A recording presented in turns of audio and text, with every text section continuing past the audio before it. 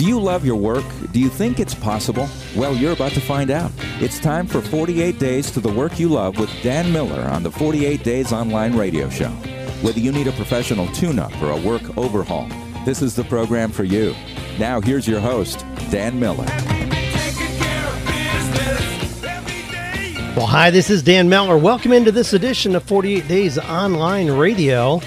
We're going to be taking your questions, real-life questions. These are not just things contrived or come out of a book. You know, the questions you all ask as listeners are things I could not dream up, but they help us all go to deeper levels of success in our own lives, to come up with better answers. How do we make better decisions to attract the good things into our lives by creating and delivering a plan of action?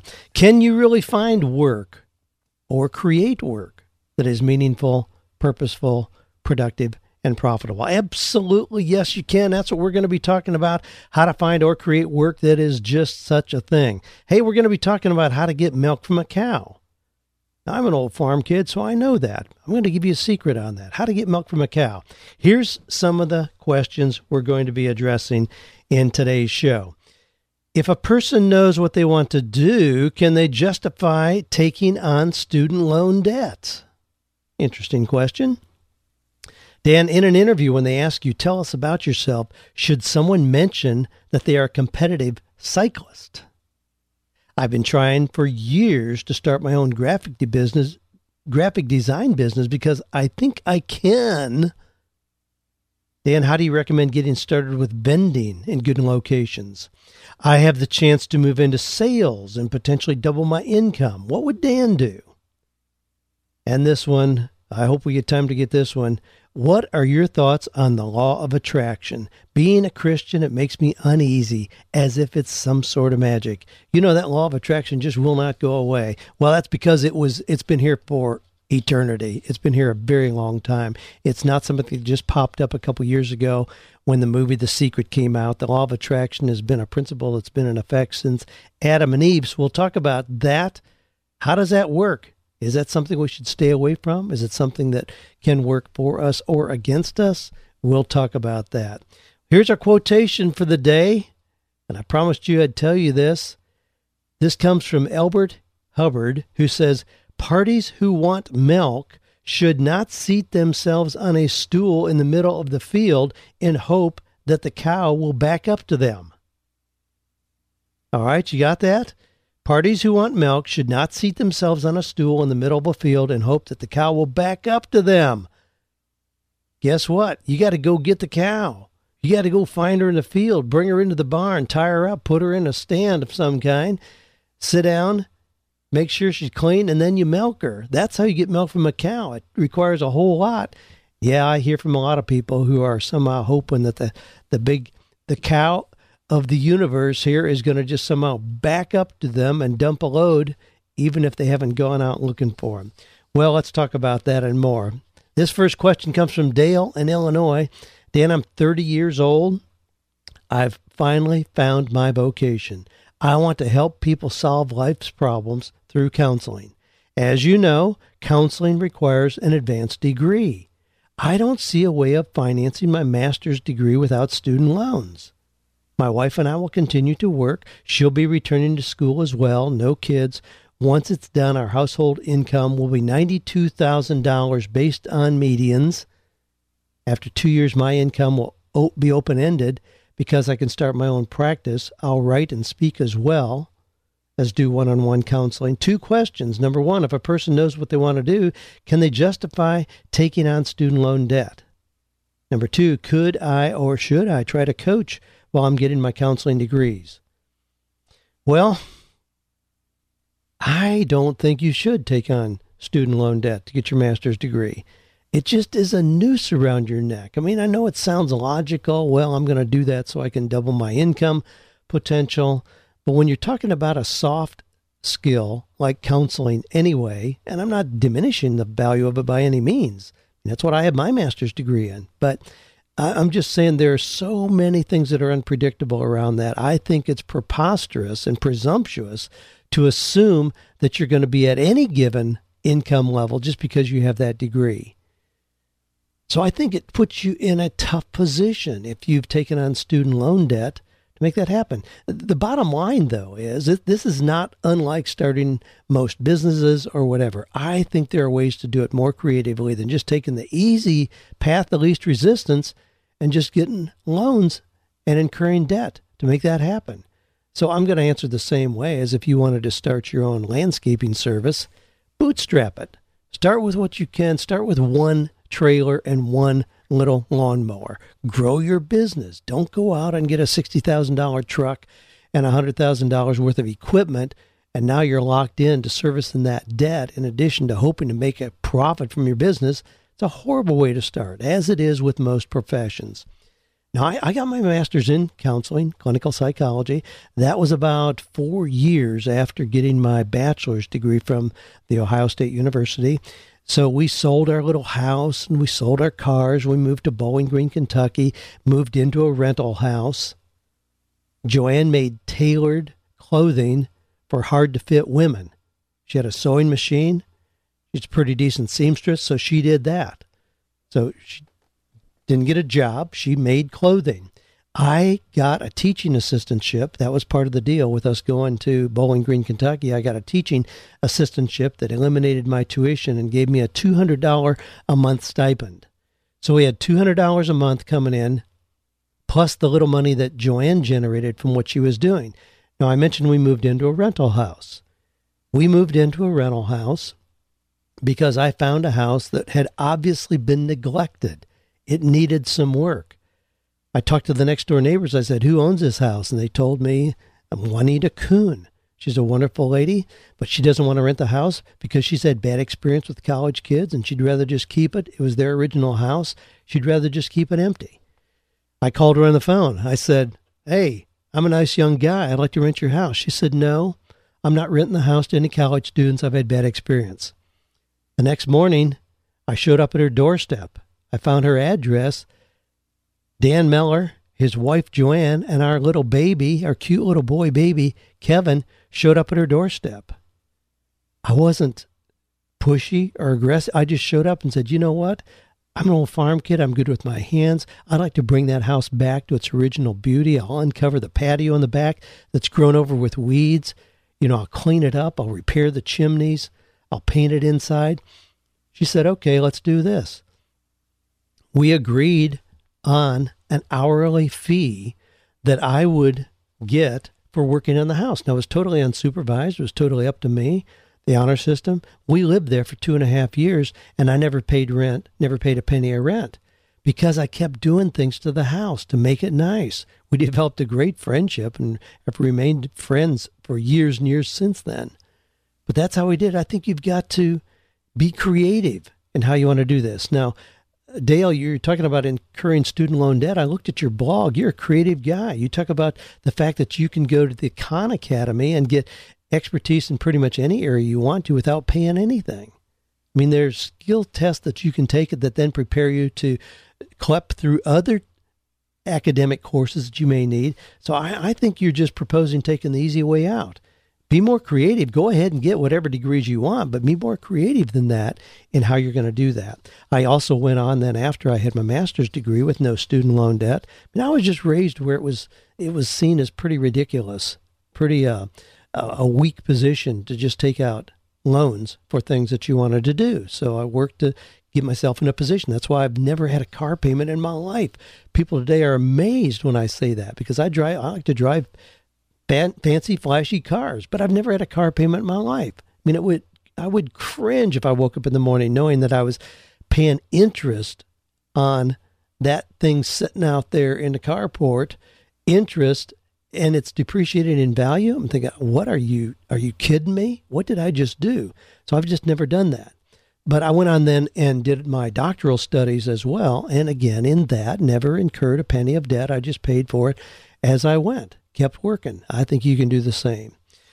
Well, Joyce from Florida says, I worked 18 years, then home 18 years, current university job as a student accounts counselor. Been there 6.5 years, completed my degree in December of 2011. My son graduates in 2013. I just applied for promotion to financial aid counselor. That new job would take a full year to learn, but I could function within a few weeks. Job is similar to what I do now, but it's more pay. It's still not something I love, and it would increase pay. It improved my marketability, but I'm not looking for that as a career. I'm already focusing on entrepreneurialism, improving a 24-year-old home business, firing up my business website, starting editing business. I must stay at the university, though, through February for son's final tuition waiver. Then I'm taking a job, leaving to take a job at a hospital closer to home. Do I go ahead with a promotion here knowing I'll be leaving? No, absolutely not. I would not advise you to take a new job where you say it'll take a full year to learn it and you know you're going to be leaving in 8 months. That's not reasonable for anybody involved. Now, if you were taking a position at Taco Bell or Wendy's, sure, go for it. No big deal. Come and go. But not in a professional environment.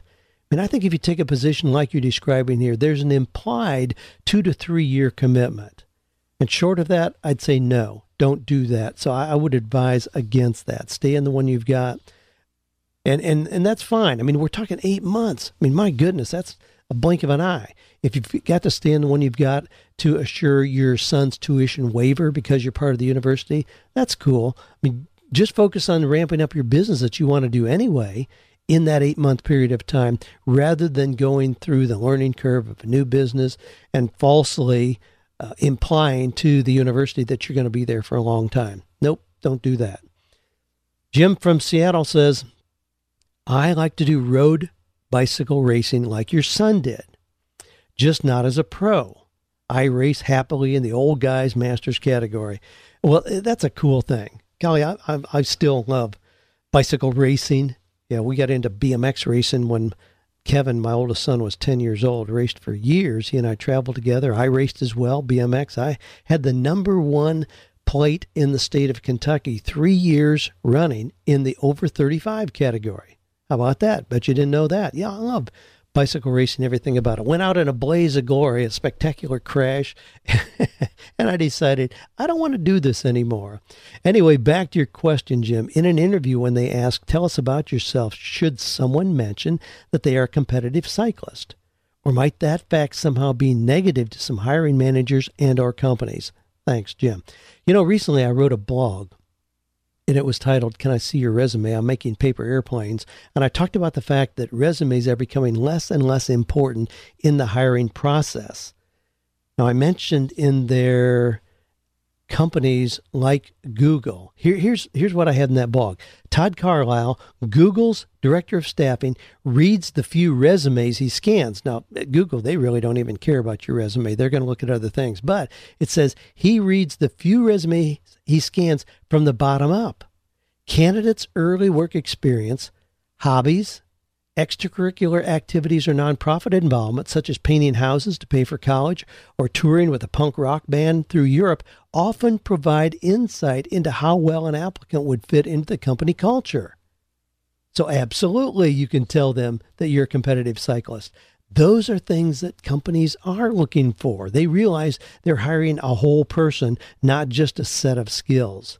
So yeah, absolutely. That's a cool thing to have there that not a whole lot of people are. Especially maybe at your age. I don't know how old you are, but if you're, if you are in the masters category and you're a competitive cyclist, that tells me if I'm looking to hire somebody that, wow, this guy knows how to set goals and achieve them. You know, he knows how to discipline himself. He doesn't just give in to every whim and fancy that comes along. He's focused. He's disciplined. Man, that's a great skill to have. And absolutely be prepared to share that, work it in some way, even if they don't ask you about it.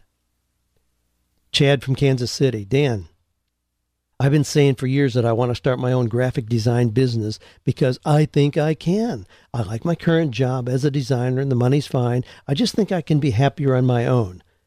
My job, my 3-year-old child, and being a husband is very time-consuming, and I'm having trouble finding the energy after hours to freelance with hopes of turning that into a full-time freelance consulting career. Here we got another borrowing question.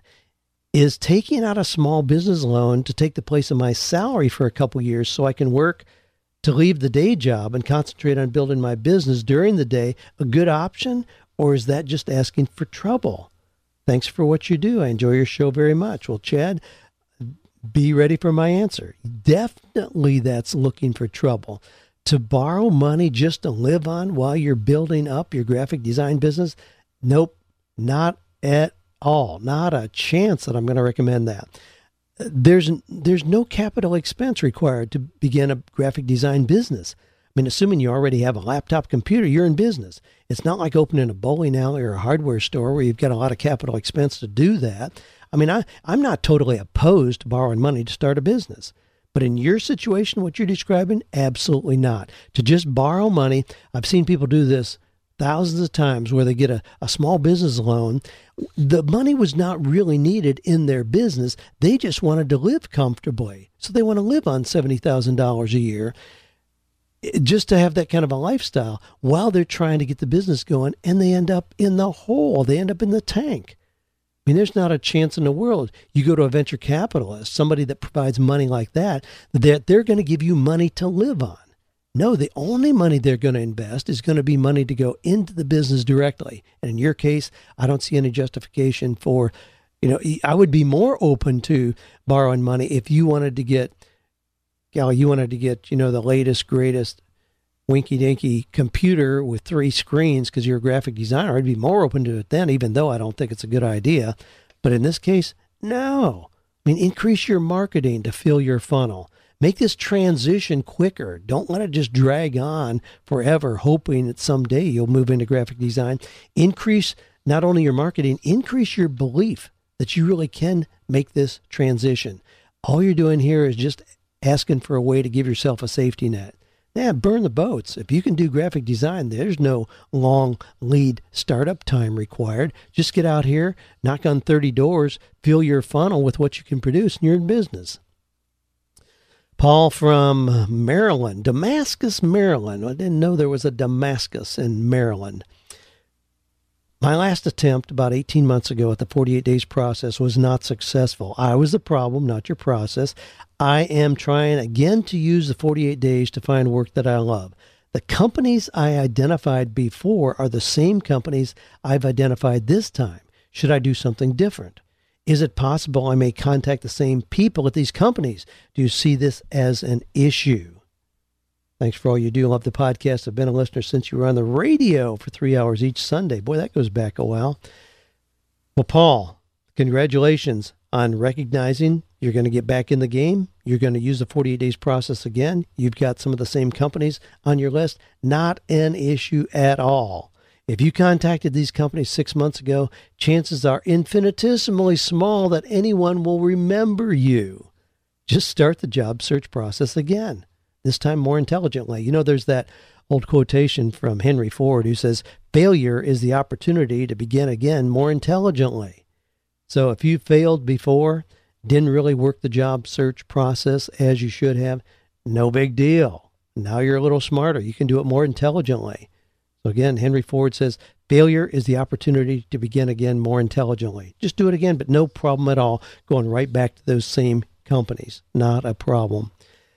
Colleen from Michigan says, Dan, I have a passion for advocating for consumers and seniors who are unable to help themselves, but recently lost my job doing just that due to severe funding cuts to legal services. I'd love to earn a living and stay true to my passion by helping others outside of the traditional lawyer-client model, which my target market can't afford, but I'm stuck in a rut and can't seem to think outside the box. Do you have any ideas?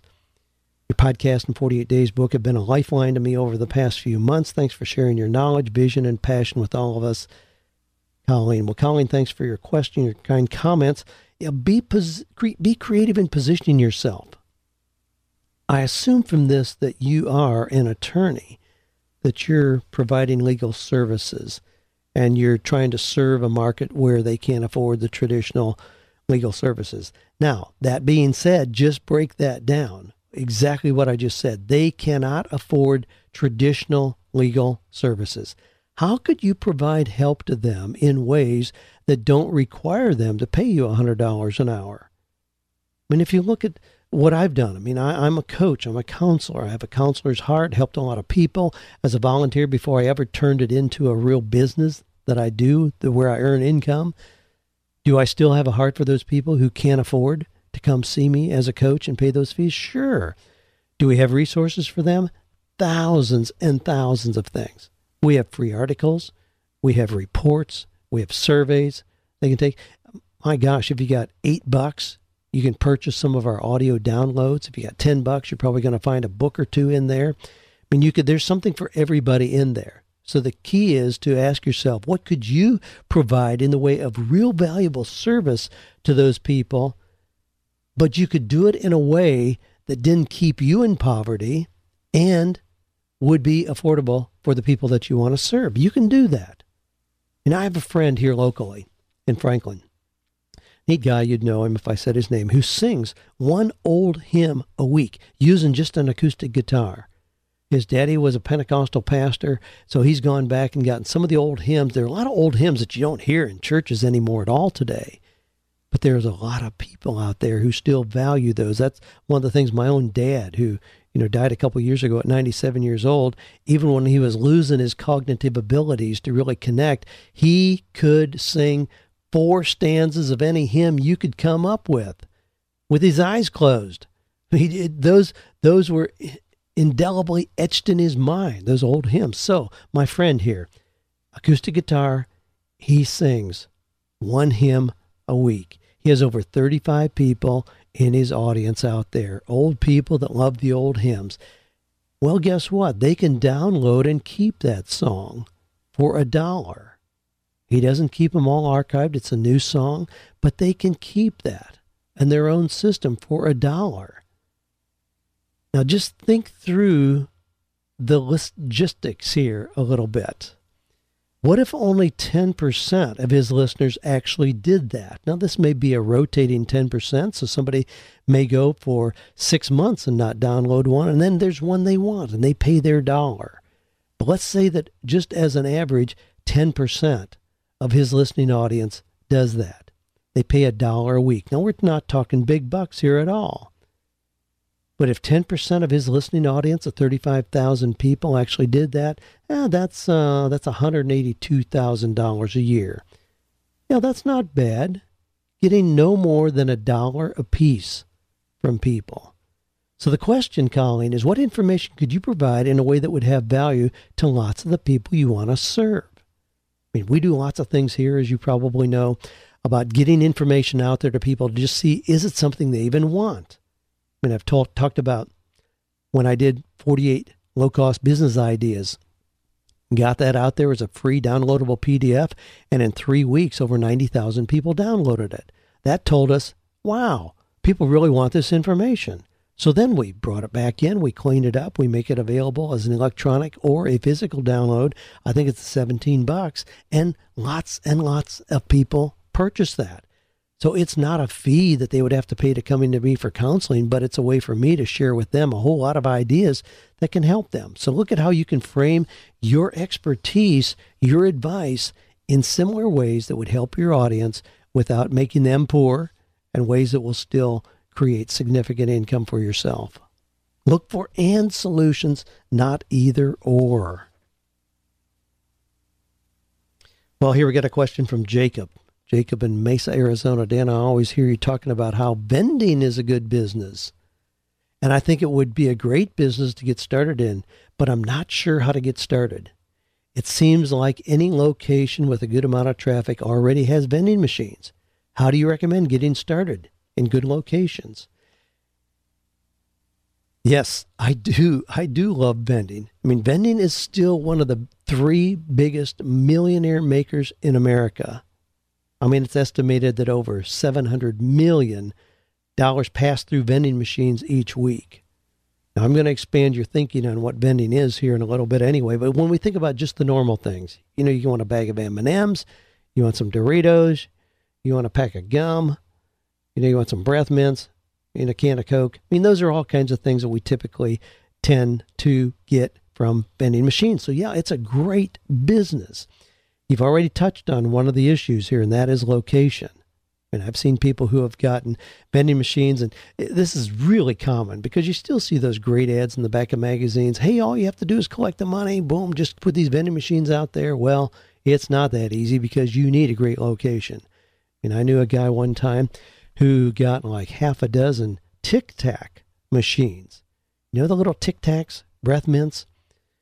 Well, they were 75 cents. So now think about this a minute. So you have to have, I mean, it doesn't make change. It's not a complicated enough machine to make change. You have to have 3 quarters. It would only accept quarters. You have to have 3 quarters in your pocket. I mean, I can go for 6 months and not have 3 quarters in my pocket with little use of cash anyway, and then having to have the same in that amount, that denomination. And usually at the end of the day, I throw whatever change I have into a pickle jar that we take out when we go on cruises. Then we pull that out as just fun money when we're on a cruise somewhere.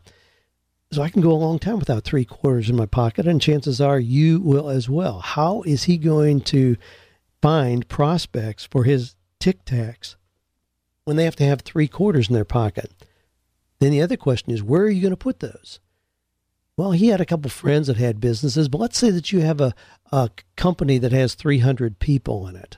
So you have it in a central location. You have it in the kitchen or the canteen area, whatever, Tic Tacs.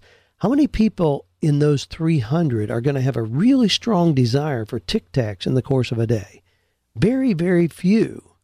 How many of them are going to have 3 quarters in their pocket? Very, very few. I mean, it's a horrible business, a horrible selection of a vending machine, period. I mean, you would have to have that in the front door of a Walmart where you have guaranteed thousands of people every day going past there. And the other part of that is there's no way in the world you're going to get a machine like that in the front door of Walmart. Walmart knows those machines are profitable when you walk in the front doors. Guess who owns them? They do. They aren't going to turn that over as a profit center under their real estate. So anything that you have in a big business like that or in a franchise company is likely to already control the vending. If you go to, you may think, well, wow, here's a university, Vanderbilt University. They've got all these students. Boy, I can just stick one of these in one of the buildings down here. Nope, not going to happen. They contract for vending control of the entire university. So as an example, you aren't going to see on a university like that both Pepsi and Coke. They contract with one, you aren't going to see the other. They don't just open it up to everybody. That's the power of having an exclusive agreement in a contract, which they're going to do. And that's a totally different kind of vending than what you're talking about as just a mom and pop operation. So I'm told you all these reasons it won't work. Here's why it will work. Now, in the introduction, I think it's to No More Dreaded Mondays, I talk about my own first experience in vending, that being, I responded to one of those ads in the back of a magazine. I took $1,800 that I had received as a grant to go to college, to go to Ohio State University as a freshman, because I was a poor farm kid but had good grades. So I got $1,800 grant money. Well, I'm an entrepreneur. Man, am I going to let that money sit in the bank? No, it's going to burn a hole in my pocket. I can turn that into more money. I responded to one of the little ads in the back of a magazine, and I bought 10 hot cashew machines. Now, I'll go through this story quickly. If you've read it in there, I won't bore you with the details. But anyway, true to their word, they sent a representative from the company to help me place those machines. This guy was lit when he arrived, and he proceeded to put those machines in sleazy kind of places around town in Mansfield, Ohio, places that I was terrified to even go into as a shy, introverted little Mennonite kid. But he put those things in these sleazy bars around town, hot cashew machines. Well, he kept his word. All right, guess what happens to cashews if they aren't turned about every 12 hours? They mold. I got calls immediately from those places saying, get these machines out of here. Our inebriated customers are ticked off because they're getting moldy cashews out of your machines. I took those things, never placed them anywhere else again at all. Hid them in a corner of the chicken coop. My dad never knew till his dying day I did that stupid thing. And I sold them essentially for scrap metal. So I lost my $1,800 grant money. Now that having been said, so obviously I hate vending. I'll never do vending again. No, that's not the Dan Miller approach. Dan Miller approach is, wow, what can I learn from that? Well, I learned not to expect the people you buy the machines from to be responsible for placing them. That's my responsibility. I have to take responsibility for that. How can I get those in better places? How can I explore vending to maybe do it in a way that is a little unique? Ooh, let's fast forward to the future. Many of you have taken from our site the 48 Days Personality Profile. It's a totally electronic process. Now think about that. We have that system installed in companies all over the country. Companies like Allstate Insurance, State Farm, mortgage companies, banks, churches, and so on. Essentially, we have installed in their company a vending machine. They use the inventory. When they run low on inventory, they have to contact us. We have to restock it. Now, fortunately, in this particular example, we don't have to back a truck up to the dock and haul cashews across town and put them in the machines. It's an electronic vending machine, but it is every bit as much a vending business as what I had with those cashew machines. I've just taken advantage of technology to do it in a way that makes the logistics a whole lot easier and makes our upscale potential a whole lot easier as well. The profiles that we sell, which I will affirm is a vending machine in our business, is the highest profit area. Well, I shouldn't say that. I should say we do more volume.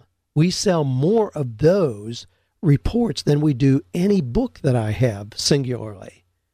So it's a very, very high profit center for us, and it is a vending machine.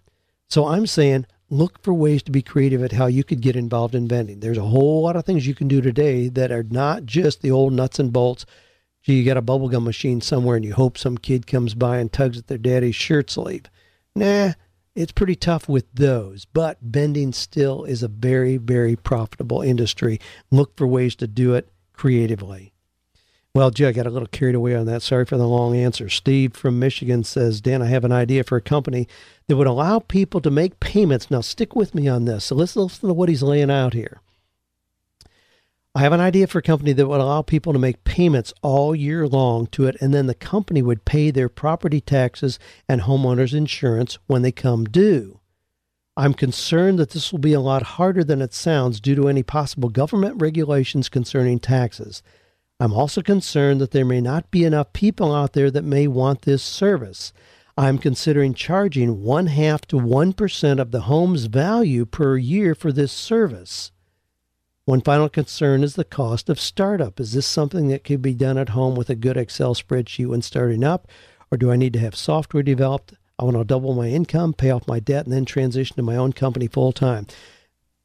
Steve, I commend you on wanting to transition into your own company, and I think this ought to be the first of 20 ideas that you come up with. Don't stop here. I think without already being in the banking or mortgage business, this is going to be a very tough business.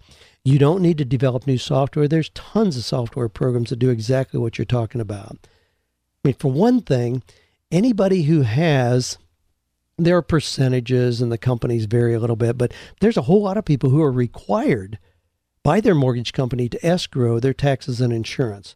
So it's already in place. Any company that you have a mortgage with, it's a very easy add-on to do that. Or you can just ask your bank to just withdraw from your checking account enough money so you have in an account, just like a Christmas account, the money that's there.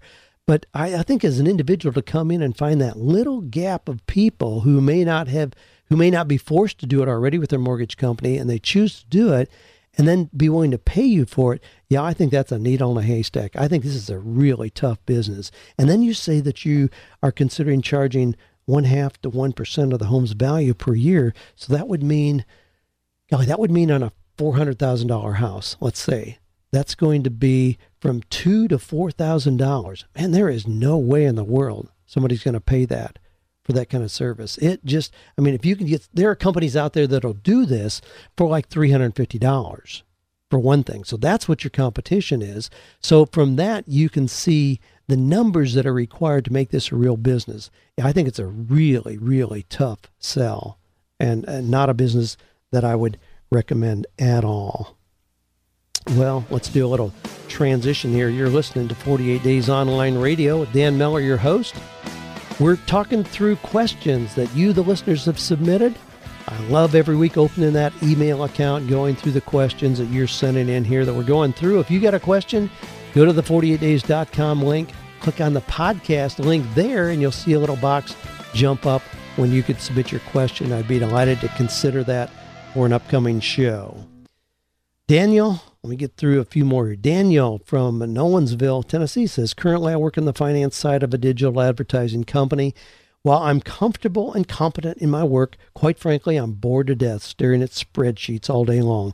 Recently, an opportunity has presented itself which would allow me to explore B2B or business-to-business sales by helping build out our small and local business sales team.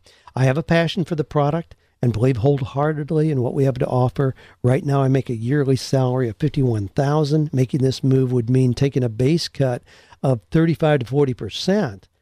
But, so you're going to go down to, let's say, even $30,000, but with the upside potential to make twice my current salary. What would Dan do? Dan would look at that guy in the mirror and ask himself, am I a great candidate for this position?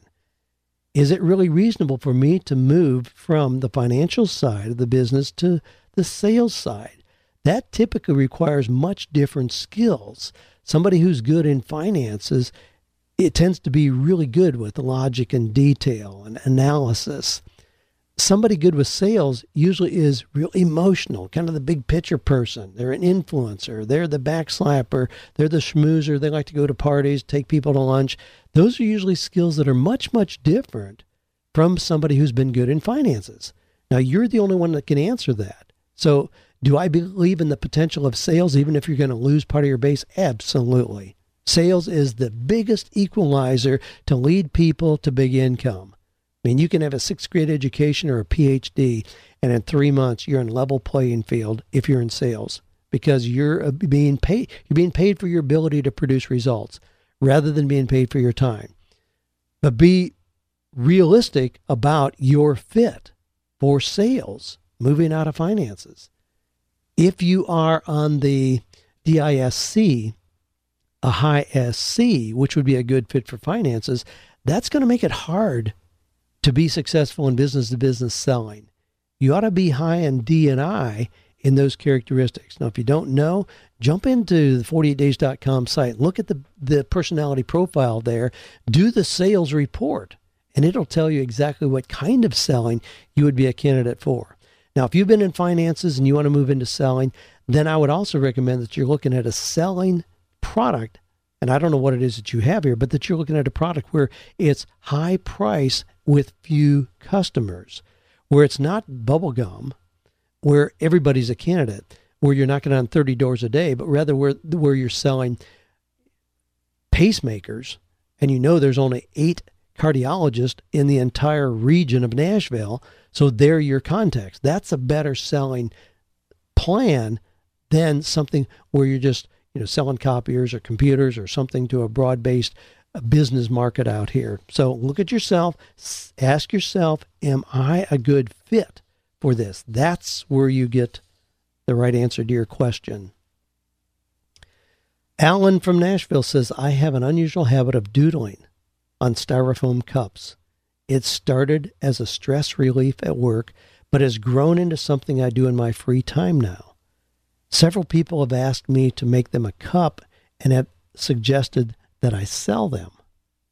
Any suggestions on how I can get exposure out of work? Yeah, I've got a whole lot of suggestions how you can get exposure outside of work. Look at the work that Scott Adams has done. Now, you should recognize that name if you're a doodler, because he's the one that was sitting around doodling, ignoring the work he was supposed to do, and created the little thing we call Dilbert. Pick up a couple of his books, and you'll get a first-hand account of how he turned his doodling into a massive business. I mean, you can see the Dilbert cartoons, books, calendars, scratch pads, mugs, hats, games, mouse pads, bags, clocks, calculators, candies, bobbleheads, squeeze toys, candles, greeting cards, breath mints, and I'm just starting on the list. I mean, if you use a Dilbert cartoon in a keynote or PowerPoint presentation, there's a licensing fee, and it's a significant licensing fee. I mean, that's how he's captured massive, that's a big business, Dilbert is. Trust me, it's a big business. If you want to use one of his strips and you're going to make a presentation inside your company to the 80 people that work there, you have to pay a licensing fee. It's a copyright violation for you to show that up on a screen. Now, does that ever get done? Sure, it gets done thousands of times, but that's another story. But really, there's a licensing fee. Here's an example. In my books, I use a lot of quotations and frequently cartoons, graphs, sketches, and so on. Well, I go and look for the licensing agreements for those. You don't just slap those in books because they're out there readily available. Doesn't matter if they're on the internet, there are licensing fees involved. To use a Dilbert cartoon, which would be a great fit for books, that I write, Red of the Day, No More Dreaded Mondays, 48 Days to the Work You Love, the new one, Wisdom Meets Passion. I mean, I'd love to use some Dilbert cartoons in those, but it's like $600 a piece for those. It's astronomical. If you can position yourself to have that kind of exposure in all these arenas, you can make millions doing this. So be creative at how you're looking to do that. Now, incidentally, in No More Dreaded Mondays, I used a lot of Ashley Brilliant cartoons. Ashley Brilliant, he's a guy, and it does just amazing sarcasm and humor in his cartoons, and they are work-related. So if you have a copy of No More Mondays, scan through that. I used about 15 of them in there. But now those I paid because I used a whole bunch of them. I paid, I think it was like $50 a piece for those. So it wasn't exorbitant to use those. But yeah, I love to use things like that. And if you get some kind of traction like that, what you want to stay away from is doing your doodling and selling them one at a time. There's no way to scale that. But look at what is it that you can doodle that people really respond well to. Could you put that on a t-shirt or on a mug or a hat or make a calendar of them or make 365 of them as a daily flip thing that you do? Put a little comment or quotation with each one and you got a little yearly flip chart for people. The thing to do is model. Now, I talk a lot about one of the key characteristics of highly successful people is that they find someone who is performing at the level at which they want to perform, and you spend time with that person. The basic premise of Tony Robbins' success is modeling. I mean, he's very open about that. Find someone who's already doing what it is you want to do and model that behavior. That's what you want to do with your doodling. Just find a couple people who have already knocked it out of the park with that, with their doodling, and duplicate some of the things that they're doing. Very realistic approach. I'd love to see you be the next Scott Adams. Keep me posted as you have success in that arena. Amy says, from Knoxville, you often refer to the value you place on reading. How do you keep track of or condense the ideas you glean from reading? I will admit that I come across many more ideas than I can actually implement.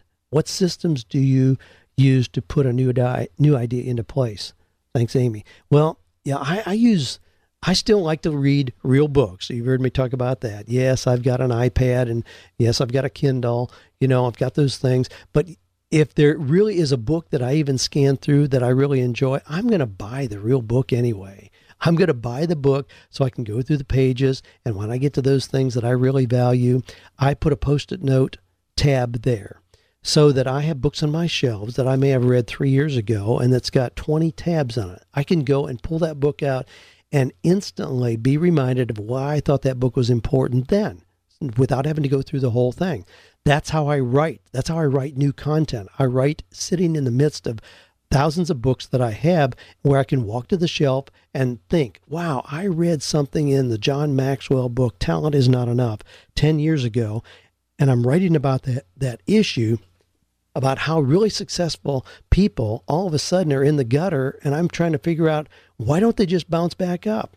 And he talks in that book. I remember that. He talks in that book about talent is not enough. We also have to be making deposits of success in character, integrity, personal relationships. That book may shed light on. I can go right there and I can pull that out, and in 3 minutes, get some key morsels out of that book that I may use in new writing. So that's how I do it. Yes, I know you can tag things on Kindle and on your iPad, but it's just not the same. It's not the visual ready reference that I have with physical books. How do I put new systems into place? I implement a lot of things immediately. I mean, years ago, probably 12 or 13 years ago, I read an article in Inc. magazine, and it said, when you decide that you're going to do something new, ask yourself, what am I going to unplug? That has been a profound principle for me that I implemented immediately and have used ever since then. So when somebody says, gee, we want you to serve on this committee, or a publisher says, gee, we want you to produce a new manuscript, I have to ask myself, okay, I can't just keep adding things on. That's unrealistic. And I don't want a business that just gets bigger and bigger and bigger, or that I overwhelm myself with things I commit to. So I ask myself, okay, if I'm going to serve on this committee, or if I'm going to speak at this place, or if I'm going to write this project, what am I going to stop doing that I'm doing now? Now that also, another principle I learned back then was, and this I use every year in November as I'm finishing up my goals for the upcoming year, I'm looking at what is the 15% that I'm doing now that I'm going to discontinue in the new year. What is it that in my business, 15% of what I'm doing, I'm going to discontinue? Now that has included over the years some things that are very lucrative, very satisfying. But there's no way that I can add new things in unless I decide very strategically, here's 15% that I'm going to stop doing. Now, I'm already looking at things in this year. I'm speaking in June, mid-June. I'm already looking at the things this year that I'm going to discontinue next year. I already have my eye on a couple things that I think I'm going to discontinue that allows me to open up that area, then that 15% to some new things I want to bring in. Great question. One more. Hey, I'm going to squeeze this one in yet. Eric says, what are your thoughts on the law of attraction? The thought that many self-improvement writers seem to forward. Being a Christian, it makes me uneasy, as if it's some sort of magic. Now, the law of attraction has been extremely popular in the last few years. I mean, we've seen things like The Secret, but keep in mind, this is not really anything new. I mean, we'd like to think, oh my gosh, here's something brand new, and they tried to present it as such when The Secret came out. It's really not. I mean, go back to Proverbs 23:7 in the Bible. As a man thinketh in his heart, so is he. Is the law of attraction just a new hip-hop version of Proverbs 23:7? I mean, now the law of attraction claims that you can think about a new Mercedes and then go sit on your butt in the living room and it's just going to appear in your driveway. I mean, that's nuts. I mean, if that's where you go with the law of attraction, yeah, it's garbage. It's some kind of magic. But how does being a Christian, how does our thinking play out in predicting what we will experience in business, in health, spiritual vitality, family, and personal relationship? Does our thinking really have an important part in determining those things? Well, I think it does. I mean, we move toward what we focus on. So let's say that you want to lose weight. So you say to yourself, I'm not going to eat donuts today. Guess what you think about all day? Donuts. I mean, that's not a good way to lose weight. You don't focus on what you don't want to do. You focus on the new you and who you are. You focus on how delicious an apple is. I don't think the law of attraction is magic at all. Now, again, if you just sit in your house and hope for a Mercedes to appear in the driveway, you have to believe some kind of magic is going to happen. But if you go down to the local dealership and you sign up for a lease on a new Mercedes at $900 a month and you make $1,500 a month, don't think that's the law of attraction either. And don't think that's God's providence. Unfortunately, I hear that. Gee, I'm broke, but I went down here and, man, they sold me a brand new car. God provided me a car. No, God was trying to close the door. You made a stupid decision in doing that. I mean, it's not the law of attraction or God's providence in that. No, that's just allowing yourself to be taken advantage of. But if you create a plan of action where you're going to, let's say you're going to mow 10 lawns every Saturday at $60 each, and you save that money for 12 months. So the whole time you're thinking about that Mercedes that you want. Boy, you can visualize, you know what color you want. So you're thinking about it. That's the law of attraction. You're focused on that. You mow 10 lawns every Saturday at $60 each. You save that money for 12 months. You're on eBay going around like I do pretty much every night. You get familiar with the prices on there. And then you take that $28,000 that you saved up and you buy a really cool 500 SL. Yes, that's the law of attraction at work, but in a positive way. Yes, that's Proverbs 23:7. As a man thinketh in his heart, so is he. I don't think there's a conflict. Can it be misused? Can it be misinterpreted? Absolutely. Can we use it to our advantage and move to do those things that matter in life? Move to levels of success and how we're making the world a better place in terms of what we're accomplishing personally, in terms of what we do financially and in our own health. Everything is based on what we start with in our thinking. I mean, and certainly that incorporates the principles taught by Earl Nightingale, but then Christian preachers like Norman Vincent Peale, Robert Schuller built their entire careers around possibility thinking, and we become what we think about. So no, it's not some spooky kind of thing to hide in the closet. Just frame it in a way that lines up with your faith beliefs and use it in a way that allows you to go into new levels of success. Well, great questions as always. Dan Miller, your host here in 48 Days Online Radio. Jump into the 48days.net community. If you aren't already, see what's happening there. A lot of people who are figuring this whole thing out, having a lot of fun in the process. Hey, send me your podcast questions. I'd be delighted to answer those. And have fun in this process of finding or creating work that is meaningful, purposeful, fulfilling, and profitable.